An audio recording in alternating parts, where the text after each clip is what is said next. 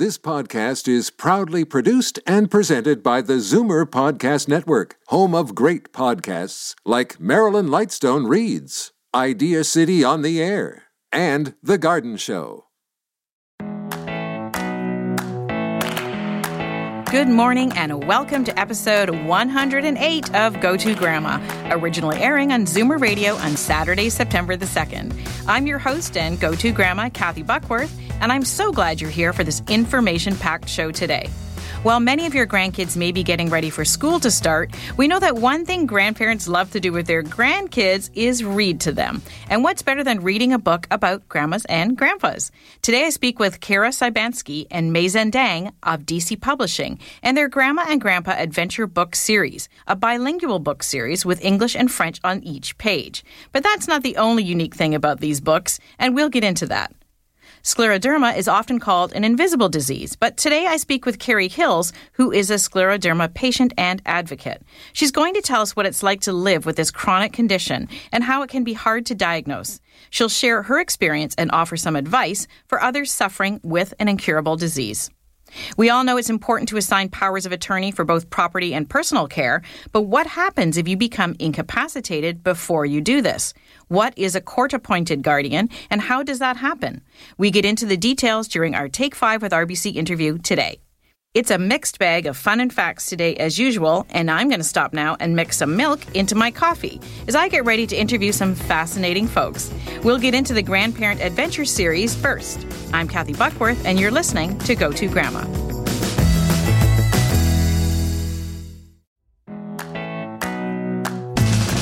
May Zendang is the owner and publishing director of DC Canada Education Publishing, a small, innovative children's book publisher of educational books, games, songs, and gifts for kids of all ages. She has two grandsons, Mika and Ethan.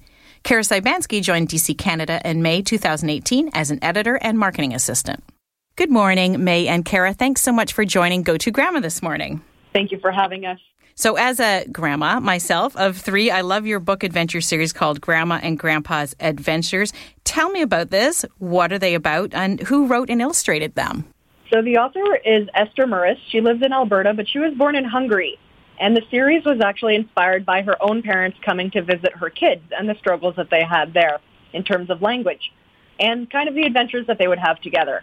Our illustrator is Erin Mercer. She lives in Nova Scotia currently. She illustrates books, makes greeting cards, and has even worked on video games. She is great. We've used her for all kinds of projects. And the series itself, Grandma and Grandpa's Adventures, these grandparents, they're so silly. They're always up for some fun, but they often manage to get into trouble. There are currently 2 books in the series. In the book, On the Road, 2 grandparents who are eager to visit their grandchildren set out on a road trip that proves to be far more difficult than planned. And in the book, In the Wild, Grandma and Grandpa are taking their grandkids on a camping trip. Grandpa faces wild animals, leaking canoes, and a bear family's concert. They will surely have the best camping trip ever, but you'll have to read the book to see. I can't wait to read these books to my grandkids. They are 3.5 and 2, and then a tiny baby who won't quite get it yet. And they love to see grandparents sort of doing things wrong. I love the whole idea of this. What I love even more is these books are published as a bilingual series with the English and the French text on each page. Tell me what drove that decision. So the author, being bilingual herself, she was inspired by her family's multilingualism and wanted to have a book that both sides of her family, both languages, all of that could kind of come together. And as an editor for this series, I really connected with that myself because of my own French-English family growing up. I would have to read different books with each parent, not share one story with both, with my mom being French and my dad being English. So recently, we started publishing, this was the first one, our bilingual series, because we want to support bilingual families and also kids who are learning a second language, which is perfect for Ottawa, where we are, because the workforce is largely bilingual in certain fields, such as the government. And May will add to that as well. There are many immigrant, new Canadian, families who are multilingual.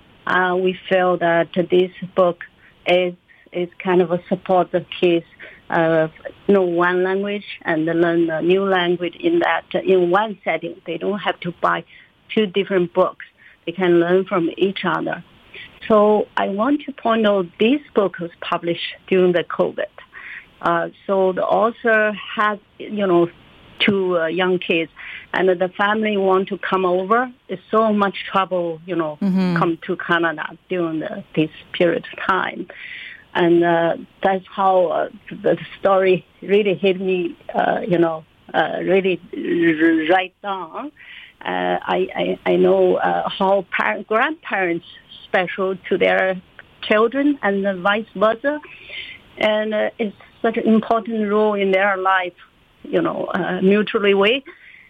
That's why when I read the manuscript about they are eager to see their grandkids, I had the same feeling because I am a grandma. I know in a week, if you don't see them for a few days, you miss them. Absolutely. I know I miss mine. You're not wrong, May. I agree with that. You have many books that DC Publishing puts out, and we'll get into those in a little bit, but I wanted to make sure that we touched on a special thing that you're doing, which is your 2023 CHEO, or Children's Hospital of Eastern Ontario campaign. Can you tell me about the campaign and how DC Publishing is supporting that? So CHEO, the Children's Hospital of Eastern Ontario, if you don't know, was founded in 1974, and they have a huge impact on the health of children and teens, not only in Ontario, but across Canada through different partnerships. They take care of emergency, long-term care, rehab, autism service provider, they're a research institute, and they do so much more. Now, us at DC Canada, we have since 1995 been supporting children's education. And it just kind of made sense for us this year. We thought, well, why not combine those two missions? So to combine our love of books with the hospital's commitment to kids' health and wellness, DC Canada is donating $1 for every book we sell this year from June to December 2023 to CHEO. And we will also be giving them some of our books at the end of the campaign as well. And we're nearly halfway to our goal right now. We're just under halfway. So we need everybody's support to really fund children's health and provide kids with amazing books so that they can find out more about the world around them, get educated, be inspired to tell their own stories. I love all of this. And of course, besides the Grandma and Grandpa Adventure Series, there are many books that people can choose from if we go to the DC Canada website. Are there any other books you'd like to highlight right now that are kind of special? I'm kind of drawn by this One Story a Day for Science. Can you tell me about that? One Story Science is one of our best sellers. So every day kids have a little short story and on a variety of topics that we go from 5 to 7 years, 7 to 9. So we have 3 or 4 series of One Story a Day. And the last one is One Story a Day for Science. So through everyday reading, kids can learn not only improve their language, but they can learn about the other topics. The science series is focused on science, so trying to make a science become a soft, not a hard science, soft science. Through everyday life, their experience through story, kids can understand the world around them. We also have a bunch of other multilingual books because that's something new that we're starting to publish just in the last 2 years. We have a trilingual series actually called Super Hemi Learns Chinese, English, and French, which is great no matter which language is your mother tongue and which language you're trying to learn out of those 3. We also have a really funny book that is from Iceland called Counting Sheep, a not-so-very effective way to fall asleep. And we have that available in English, French, and in English, Spanish as our first Spanish book. I love all of this. And as I'm on your website, I'm also discovering you have a bookstore in Ottawa. Is that right? We sure do. We moved during the pandemic to a better location for us where we have our bookstore, our corporate office, and all of our storage as well for all of our books. So you can find us if you're in Ottawa or if you're stopping by the city at 28 Concourse Gate, Unit 105. And, of course, everything that we have is also listed on our website, dc-canada.ca. You can find the events that we're attending listed on there. You'll find links to all of our books, our games, our artwork, our gifts, which is plush toys, canvas prints, tote bags, and so much more. And we also have some great online programs linked on there as well on their own exclusive websites. One of those, actually, super neat. It's onestoryaday.ca. And it's an online reading program for kids of all levels with all kinds of flexible memberships. And right now it is $50 for the entire year. So it's a good time to jump on that if your kids are learning to read this year. That's so great. You have so much to offer. Where can we find you online on social media? So we are on a lot of the social medias, all the normal ones, DC Canada, Education Publishing on Facebook, at DCCED on Twitter, and at DC Education on Instagram. Those are our main platforms. You can also find us on YouTube, Pinterest, and LinkedIn. Thank you so much for this today, Kara and May. And May, what is your grandparent name? What is your grandma name for your kids? In Chinese, Nai Nai. Nai Nai? I love that. Nai Nai. Yeah, Nai Nai. Just one last point. Sure. DC Canada has been a supporter of CHEO for many years, but the earlier years through other charity. This year we set up our own, campaign. We want to donate more and make people aware through children educational products. Yeah. Well, I love that. I love that campaign. Thank you so much for joining me today. Thank you for your interview. Thank you for having us. You take care.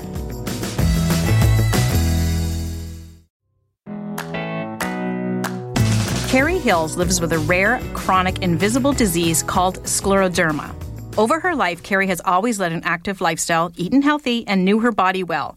In fact, for her 10th anniversary being cancer-free, she ran a half marathon to celebrate. This past year, Kerry has decided to share her story about life with scleroderma and what it is like living with a disease that has no cure. Good morning, Kerry. Thanks for being on Go To Grandma this morning. Thank you for having me. Kerry, please tell us what scleroderma is. Up until my diagnosis, I'd actually never heard of it myself. But what scleroderma is it's a rare autoimmune disease, and what it affects the body's connective tissue. So it's a chronic and multi-system illness that's caused by an overproduction of collagen in the body. And when you've got too much collagen in the body, it can prevent our organs from working properly. So it is a fairly rare disease, I believe, because usually we hear about we need more collagen, right? Right.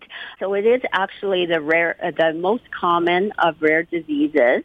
In Canada, approximately 1 in every 2,500 Canadians actually have scleroderma, and it's about 6,000 people in Ontario that have and live with scleroderma. So what is it like, Kerry, to live with an invisible disease like this? Yeah, for sure. So there are two types of scleroderma, actually, Kathy. There's one type called localized and another type called systemic. And with the localized scleroderma, it primarily affects the skin. It tends to be more common in children. It's better long-term outcomes, and it's a localized scleroderma. Doesn't progress into the systemic form, whereas with the systemic form, it tends to affect skin and underlying tissues, and it causes lesions in the tiny blood vessels and major organs, and you tend to have more severe symptoms, and it does have less desirable long-term outcomes. Currently, there's no cure for either type of scleroderma. It's just managing your symptoms, and no two people tend to present the same, so it's really hard to actually get a diagnosis of scleroderma. I actually had 4 doctors look at me and trying to figure out what was going on when I was diagnosed, because I knew that something was wrong. I had some bruising and discoloration on the backs of my legs, which I first noticed. And as time went on and I kept getting referrals to different doctors, it was getting progressively worse. I was having difficulty moving my hands. I was exhausted all the time.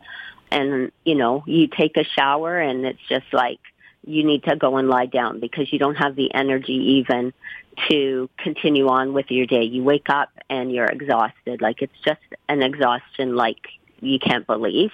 I was inflamed. My hands and that were all swollen. At this point, by the time I got my diagnosis, it was about 60% of my body was discolored. And a lot of times when you have an autoimmune disease, you actually get more than one diagnosis at once or throughout the time. So, you really have to wrap your head around hearing the diagnosis, and it can play a real toll on you. So you have to kind of learn to still go on with your life, not let it overtake your life, is what I tend to do. So for me, walking and moving my body is actually good because it keeps my muscles still working properly. Once I was able to get on some medications to help alleviate the initial symptoms, I've been, pretty good. I've had the odd flare here and there, but for the most part, I would tend to say I have more better days than bad days. And, it's just really finding that balance, realizing that you have to ask for help. Mm-hmm. I can't open a water bottle anymore, so I have to ask my kids or my family to help me or whoever happens to be with me. There's different limitations. I can't carry my laundry basket up to the top of the stairs anymore or downstairs because I'm huffing and puffing too much. So scleroderma, I have systemic scleroderma, and it affects the different organs. So you can't see that I'm sick when you look at me. I look quite healthy, but people don't realize what I have to do to get myself up and moving.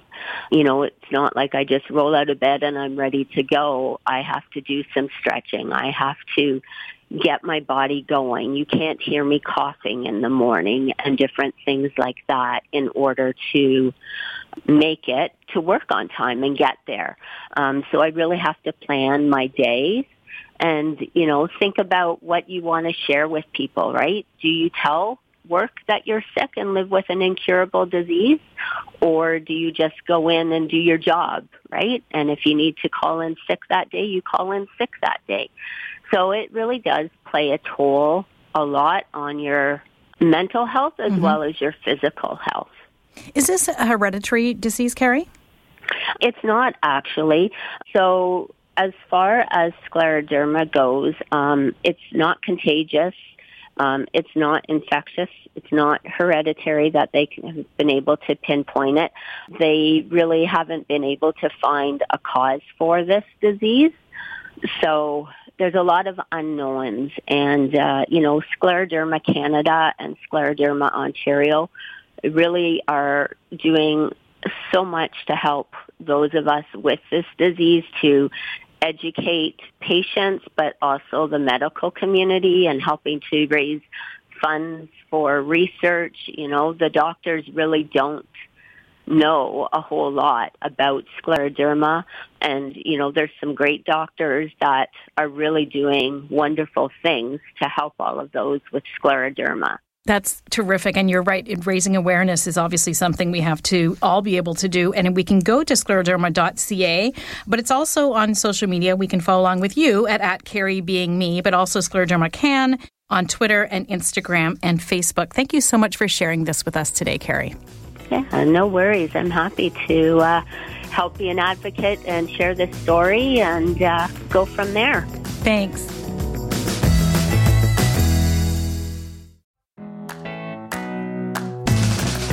Elaine Blades is a senior manager for the professional practice group at RBC Royal Trust. She is a principal resource for technical and legal expertise for trust and estate matters. Her articles and blogs can be found at advisor.ca, allaboutestates.ca, and on LinkedIn. She is also a new grandmother. Good morning, Elaine. Thanks for being part of our Take 5 with RBC interview series this morning. Good morning, Kathy. We've previously discussed the importance of having powers of attorney for both property and personal care. But what happens when someone doesn't have these documents in place and they become incapable? Well, Kathy, I'm asked this question a lot. And actually, the answer is sometimes what prompts people to make that appointment with their lawyer to get these important documents in place. So first, we should look at what it means to be incapable in these circumstances.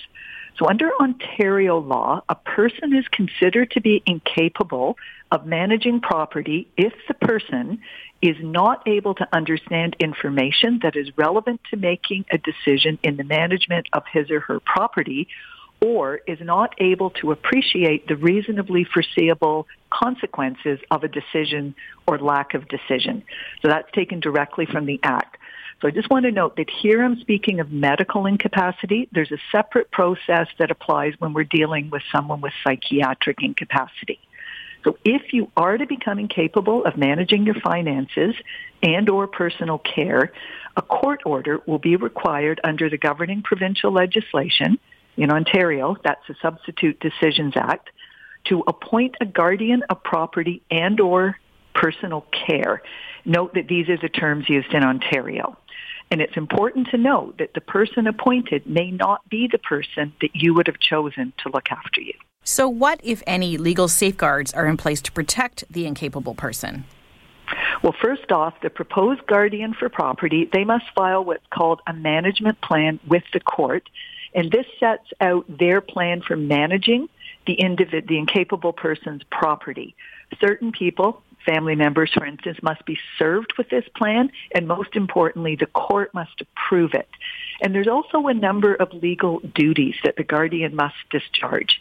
A guardian is what we call a fiduciary, meaning they have a duty to act diligently with honesty and integrity for the incapable person's benefit. And more specifically, the guardian must discharge certain duties such as maintaining detailed financial records of all transactions and ensure the incapable person's assets are prudently invested. I would think many people would be concerned that the court-appointed guardian may not be the person you would have selected to care for you. Is there anything else that should concern us? Well, yes. A big concern is really the time and cost involved in the process. So as mentioned, the applicant for guardianship, they must retain a lawyer, they must prepare and present a plan for managing the incapable person's assets. This must be approved by the court. And depending on the nature of the incapable person's assets and their personal situation, the plan may be quite complex and it may be quite expensive to develop the plan. And the guardian also has an ongoing obligation to report to the court. Because we have an incapable person here, it's the court that essentially assumes an oversight role to ensure that the guardian is acting in the best interests of the incapable person. So the initial application process and these ongoing reporting are really costs in both terms of time and money, and they can be largely avoided with proper estate planning, which would include preparing powers of attorney for both property and personal care before you become incapable. Does the guardian need to be a close family member of the incapable person? In addition, what happens if there is no one willing or able to act? So family members may have priority to act, but they're not the only option. And sometimes a trust company, such as RBC Royal Trust, can be appointed as a guardian of property. They may not, however, act in respect of someone's personal care. And in other situations, it's actually the Office of the Public Trustee for the province. They may be called upon to act. Any final thoughts you'd like to leave us with today? Well, if you become incapable of managing your finances and personal care, remember, you're still alive to experience the consequences. So very good idea to make sure that you have a good plan in place. Thank you so much for this, Elaine. Such great information as usual. And if we want to find out more, of course, we can go to rbc.com/Royal Trust. Thank you. It takes courage to grow up and become who you really are. E.E. Cummings. Thanks to Kerry for sharing her story of courage, and to Kara and May for doing their part to help our kids and grandkids grow up healthy. Next week on Go To Grandma, we go to the movies. Movies for mommies. And grandmas, of course. I used to take my kids to movies specifically organized for mommies, and that tradition continued when I went with my daughter and then 3-month-old grandson. What's different about this movie experience? You'll find out. Then I talk with Memory Lane Home Living, which is a not-for-profit dementia initiative for women in the York region. You'll hear all about their unique and purposeful approach to caring for women who experience memory loss. We'll share some heartwarming stories about the difference this organization has made for their residents. And, of course, we'll have some expert financial advice, as usual, on our Take 5 with RBC interview. I'm so thrilled that RBC has signed on again for Season 3 of Go To Grandma. We will continue to bring you insightful and informational interviews from the wealth management, estate planning, and RBC US Bank divisions. I hope you enjoyed today's show, and I'll be looking for you on the radio next week. I'm your Go To Grandma, Kathy Buckworth. Enjoy your grand journey. Share your thoughts on this show with us. You can find Kathy on Instagram @KathyBuckworth or email her, Kathy@KathyBuckworth.com. This podcast is proudly produced and presented by the Zoomer Podcast Network, home of great podcasts like Marilyn Lightstone Reads, Idea City on the Air, and The Garden Show.